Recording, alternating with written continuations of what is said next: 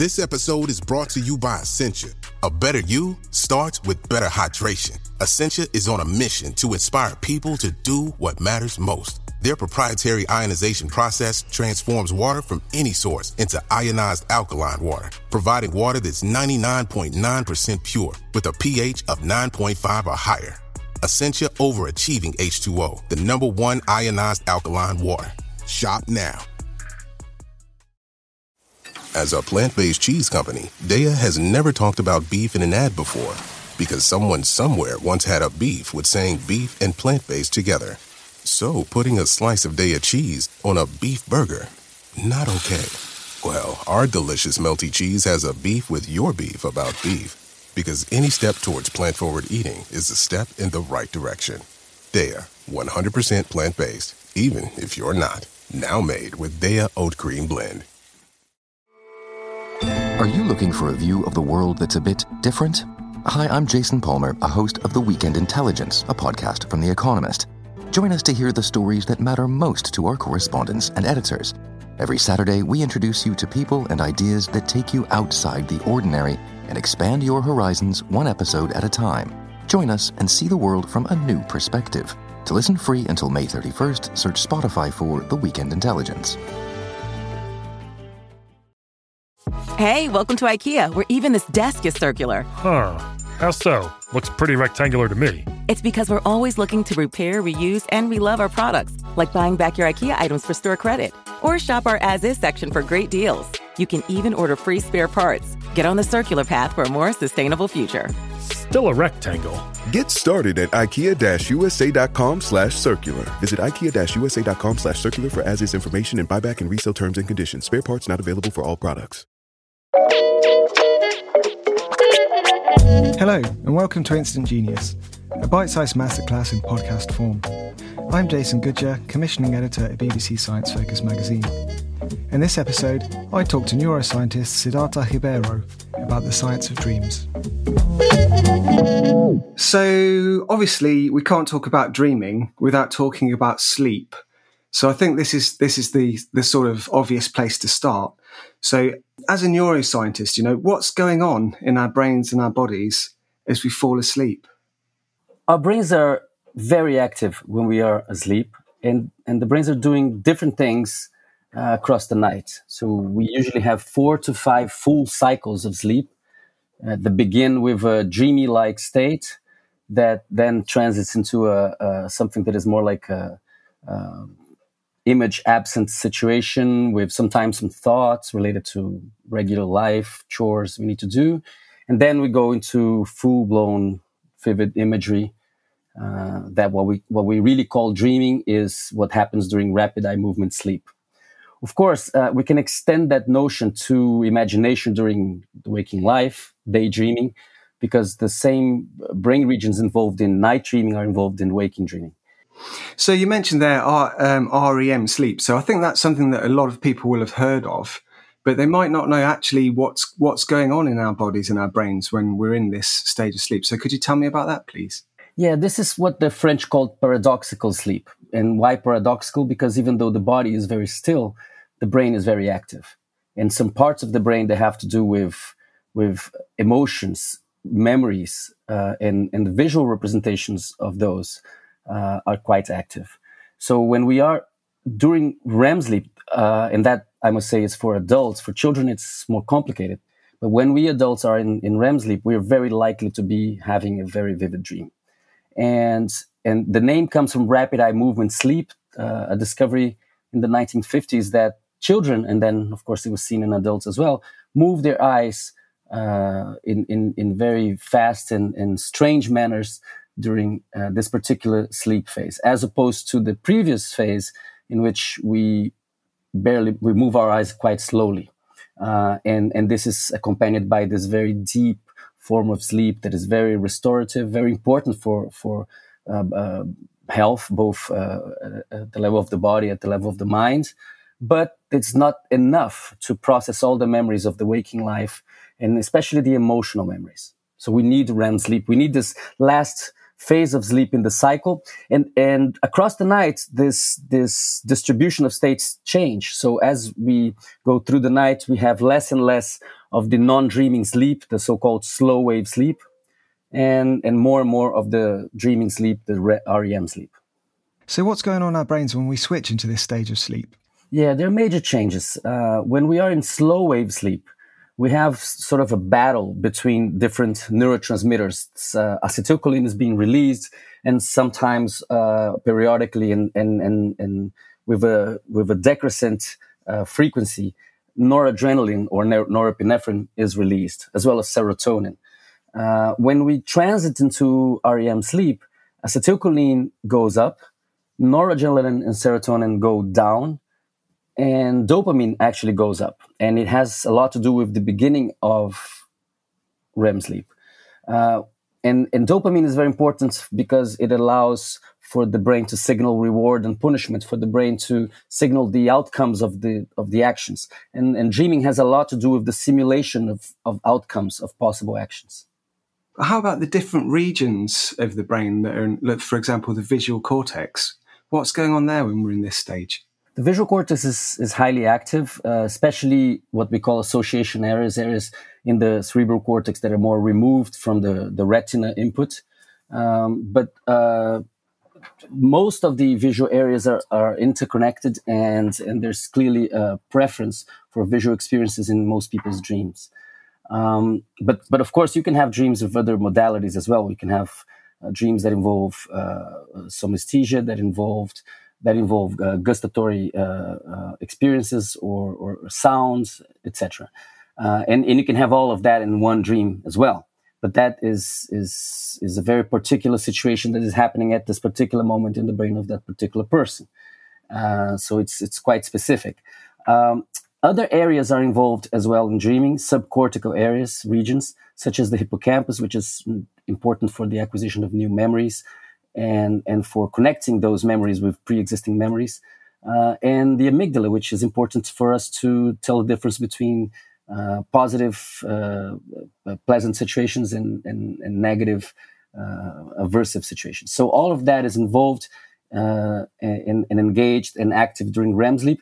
But as important as those brain regions are, we need to talk about what's not activated during REM sleep, which has to do with its bizarreness.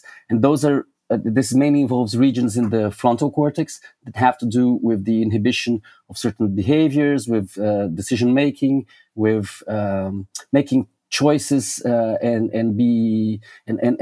navigate the situations with criticism. So, since many of those regions in the prefrontal cortex are deactivated during REM sleep, we tend to not be surprised or shocked by the crazy stuff that happens during dreaming. So that's the sort of the theoretical bit. So that's all really fascinating and really quite complicated. But how do you study this? Do you put people in brain scanners when they're sleeping and that sort of thing? How did we find this out? Well, it's a combination of techniques. In the 50s, a lot was done, and since then and until today, a lot is done with regular electroencephalographic recording. So EEG is used. People have studied sleep and dreaming inside brain scanners. It's not a simple task because, of course, they're quite noisy and somewhat claustrophobic. But it has been done and use PET scans and a variety of techniques that allowed, both in humans and as well as in animal models, that allowed for all this, wealth of knowledge to come together. Something I've been arguing is that in the past 40 years, we really learned a lot about this. And when you put it all together, it allows us to make some bridges between reality at the biological level and the inner reality of psychology, the mental reality that everybody has inside the inner world that is revealed during dreaming. One of the things that I think is really interesting about dreams is how they're both universal but incredibly personal at the same time. So following on from that, one argument that you also make in the book that I also found really interesting is that dreaming evolved as human culture evolved. Yes, this is super important because we have to first recognize the explosive nature of cultural accumulation in our lineage. In biological terms, 300,000 years is quite little for evolution. And this is the span of Homo sapiens in the world, as far as we know, with the fossil evidence that we have right now. A little bit above that. Of course, we can talk about the human experience, and then we're talking about different species of humans, and then we can go back to 500,000 years ago or even before. And the question is, how did we change so fast? So we changed so fast because we were able to share knowledge in a very different manner and produce new knowledge on a very fast scale. And so when we look at cultural innovation in the past, say 300,000 years, you see that this is like an exponential. It's just really accelerating more and more and more. And in the past few thousand years, this is very obvious. Now, what allowed that? What is that caused all that? Of course, language is involved.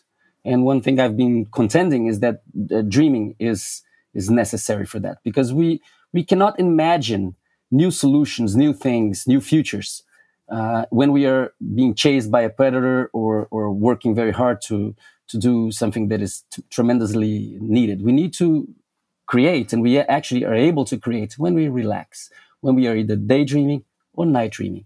And one thing I've been proposing is that it was the dreaming with very emotional situations, and in particular, dreaming with the deceased, those in your family that have died and that you loved so much.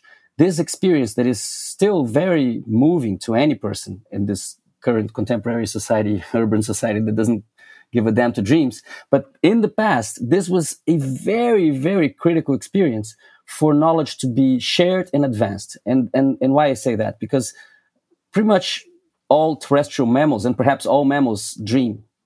But we are the only ones that can share dreams and use language to share that. And those experiences in the early morning, people sharing their dreams and telling dreams with ancestors that taught new songs, new names, new strategies, new routes, which something that is very well documented in ethnography among contemporary hunter-gatherers. This was a very strong way to move culture forward. So yeah, this is maybe a little bit of a tangent from where we've been going, but I just thought you mentioned something interesting there, and a lot of people would want to know. So you said all mammals dream. So do other animals dream, and how do we know that? Well, so of course, if it's not a human, we can only infer dreaming from the behavior and the physiology that we can observe. In the 60s, French neuroscientist Michel Jouvet showed that if you experimentally disinhibit neurons that block muscle movements during REM sleep in cats will act out something that seems like a dream. They will pounce and they will attack and do many sorts of species-specific behaviors that really give us the impression they are dreaming. Of course, I don't need to say that to pet owners, but this is to say that this was addressed in the laboratory, half a century ago. So we have good reason to believe that most mammals dream, perhaps not the aquatic mammals that don't seem to have REM sleep, but that's, I would say, we still need to know more about their sleep before we nail it down. But possibly birds as well, they also have REM sleep, and reptiles when they are quite specific temperature ranges. And recently in our own laboratory, we reported that something that we call active sleep, that is the behavioral equivalent of REM sleep, occurs in the octopus. So it is possible that many different animals, different types of animals dream. But of course, if we are to take the physiology and the behavior seriously, then those dreams, if they exist, must be quite short, because in all those groups except mammals, active sleep lasts for very little, for dozens of seconds to up to a couple of minutes. In humans, though, we can go up to 40 minutes, 50 minutes of continuous REM sleep, and the platypus even more. So we need to think that as far as dreaming is a long experience able to simulate sophisticated behavioral strategies and situations, it's a mammalian thing. So yeah, you just mentioned there then that we can go into REM sleep for periods of up to 50 minutes. But something that I wanted to ask from a sort of personal perspective is, I often find I'll go to sleep, I'll have a dream which seems to last for hours, and I'll wake up and I'll only have been asleep for 15 minutes. Do we know anything about that? Because that's something I find really fascinating. This is a very old question that is still being debated on several on several fronts. Certainly, we have the impression during dreaming that time can be compressed, but also slowed down. Those two experiences exist. The compression of time has been people have proposed that it comes from the mere editing of the scenes. Like I was dreaming, I was in New York, and then suddenly it was Rio de Janeiro, and this cut in space it may be interpreted by the dreamer as a temporal gap. So this is one thing. Another thing is that people have been proposing for decades that the way you move your eyes during dreaming is actually reflecting the scanning of the dream scene. And there's evidence in both directions. There's recent evidence in rodents that this may be true, but there's also evidence in rodents that the neuronal processing that occurs during sleep may be compressed. So I think this is at the frontier, and I think it's the more we know about the experience of dreaming, the more we learn about the psychology of dreaming. This will become more. The bridges with physiology will become more clear. Another question you probably get asked quite a lot is, why do some people seem to be able to remember their dreams more than others? I remember my dreams nearly every night, whereas a lot of people I know say they rarely remember their dreams. Right. So, of course, there's many different possibilities there. One is genetics. The other is life habits. Right. So do you sleep early? No, I sleep very late. Very late. Do you wake up late? Yeah. Okay. So that helps to remember dreams. It's really bad for remembering dreams if you wake up on a hurry with a beep. Those are things that will make your last REM sleep episode shortened or perhaps absent. So this is one thing. The other thing has to do with, for example, substances. If you have a lot of alcohol at night, that will curtail your REM sleep. If you have cannabis at night, this will impair your ability to remember dreams, perhaps not having them, but remembering them or putting together the report on them. And sleep pills. Sleep pills are bad for dream reports. So there are many different things there. A lot of exercise at night or too much food at night. All those things can have an impact. On top of that, there's a lot of genetic differences between us, and people have different propensities to dream and to have specific kinds of dreams. Some people always have a certain kind of dream. Some people never had that kind of dream. Have that kind of dream. Some people have a propensity for lucid dreaming, which is when people are conscious that they're dreaming and can control the dreams to some extent, and something that can be learned and practiced. So there are many, many differences there. But one thing that we can say is that in contemporary urban societies, we are at sleep loss and dream loss. And one thing I've been proposing and defending and actually to some extent suffering about is that we are in peril. We are the situation we're facing in the world has a lot to do with sleep loss and dream loss. What is the situation? The situation is that of tremendous accumulation of knowledge, tremendous accumulation of capital, and tremendous accumulation of despair. Isn't it so paradoxical that we have all this potential and we see no good future ahead? This seems like a physiological problem, an emotional problem, and it has to do with our abandonment of sleep as something sacred that we should protect at all costs. And why? Because everybody needs to work and have fun. Two, the abandonment of remembering one's own dream. This is the situation you'll find with most people, is that they are disconnected from their dreams. And third, and very importantly, even when people are able to remember the dreams and record them on dream diaries, they often fail to do something that was essential for our ancestors and is still essential for most people outside of the contemporary urban society, which is to share dreams. Dreams have been important in our lineage because they allow us to make individual desires and fears collective. If we don't have this kind of bond, where are we going? And people are feeling more and more lonely. And this is probably coming from a very sheer lack of sleep and dreaming. That's really interesting. You make a lot of interesting points there. So what do we know about what influences the content of our dreams? We know a lot about that, and we know that this content is both meaningful and analyzable. You can figure out where things are coming from, and many of them are coming from waking experiences, what Freud called the day residue.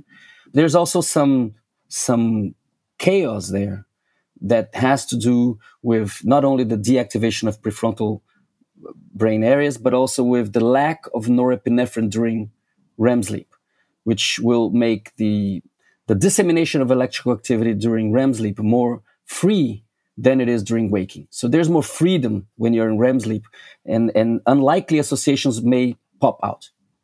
And so you have to, when you interpret your own dream, and the person that is really well qualified to interpret one's dream is the dreamer himself or herself. Of course, it can be aided by professionals or by friends or family, but you're the only person that can really say, well, this makes sense to me or not. And of course, a dream doesn't have to have a single meaning. It may have multiple polysemic meanings. But there's chaos there. There's some degree of noise there. And this is important for creativity. This is important to find solutions when in a cornered situation.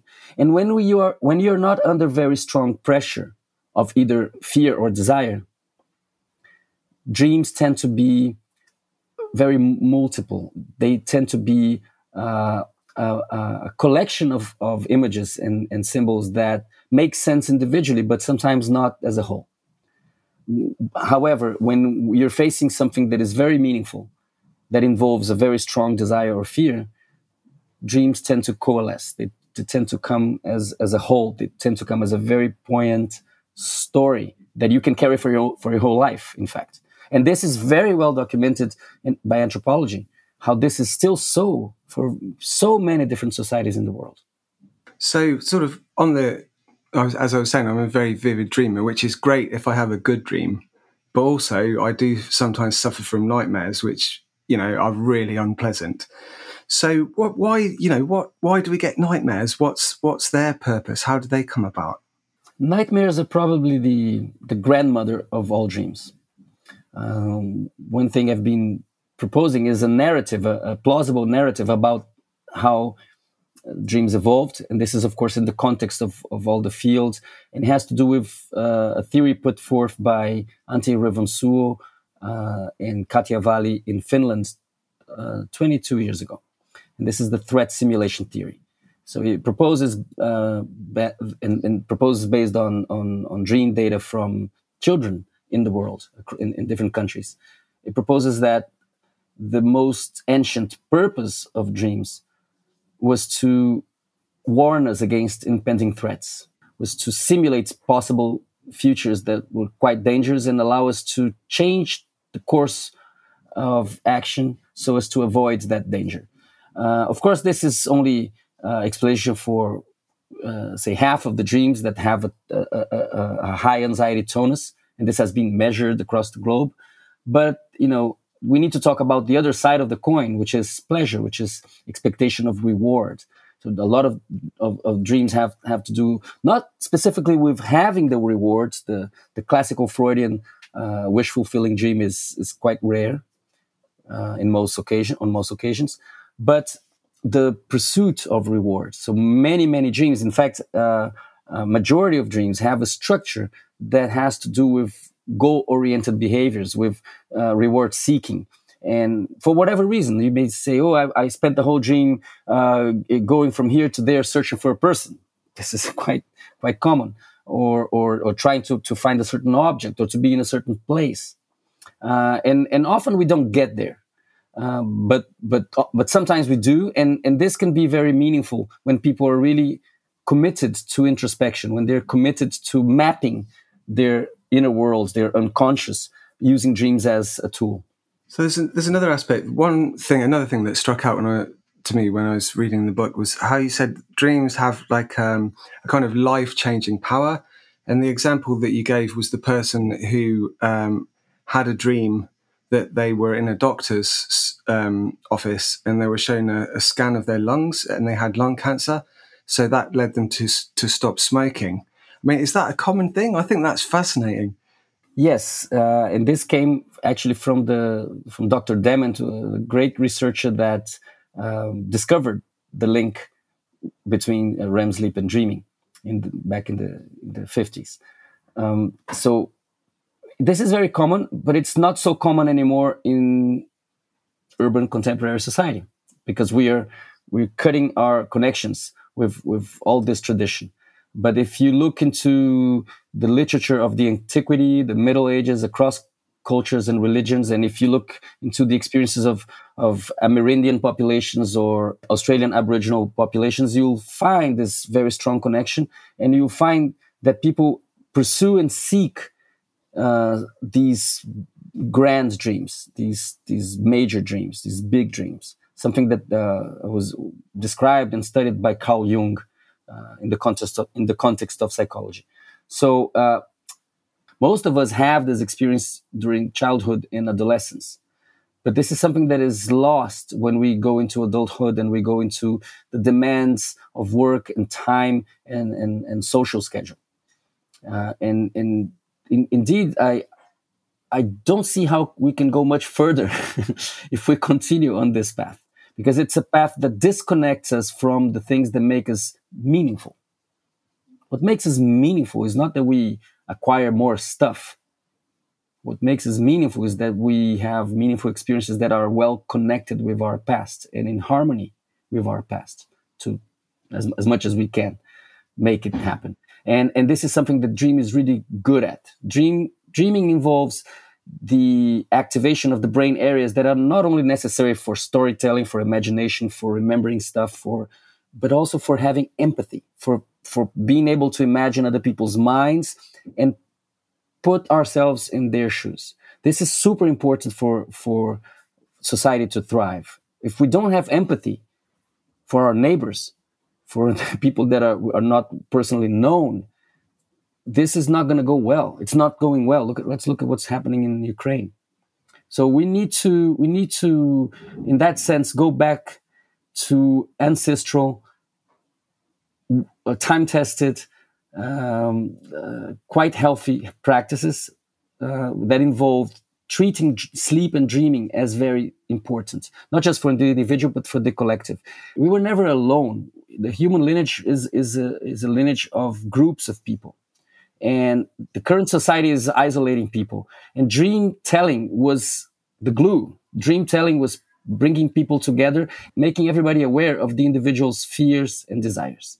So when we are aware of the other people around us, and we know how they face challenges and what is difficult for them and how they can help you also, we create the glue. We create the social sense of purpose. And we're really lacking that, and we're going, I think, very fast in the direction that we started nearly 500 years ago, which is to make money God, to put money in the place of God, and go in that direction so fast that now we have hundreds of millions of people starving in the world, and we have 10 people, the richest men in the world, that just doubled their wealth during the pandemic. So what is this? What is going on? And of course, if you go and talk to really rich people, you'll find that they're people too. They're suffering as well. And usually they're suffering for some money-related issue. Most of them are suffering because they wanted more, even more. And this is so prized in society. And the fact that we cannot really understand how crazy it is has to do with sleep loss and dream loss. Obviously, there's so much that's unknown about dreaming. But as somebody who researches this, what would be the number one thing that you would like to know that we don't know? Oh, well, I think there's... well, I'm fascinated by lucid dreaming because when you are in lucid dreams, you can sort of navigate your own unconscious and you can defy all sorts of laws of nature because you're in your inner world. So this really allows you to go further deep inside so that you can access memories that were not accessible. It also allows you to imagine things that are really far-fetched. So I think it may work as a very good mental workspace for the next few millennia. If we are able to solve the riddle that is facing us so menacing, that that we need to figure it out. So basically, we need to understand that competition was cool when food and everything else were scarce.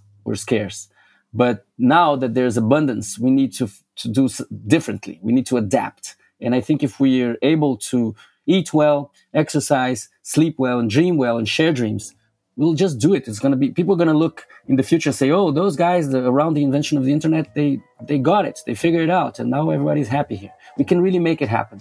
And I think that lucid dreaming will be a tool for that.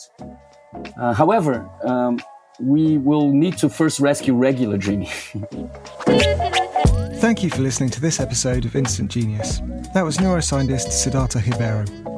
If you want to know more about the science of dreams, check out his book, The Oracle of the Night. The current issue of BBC's Science Focus magazine is out now.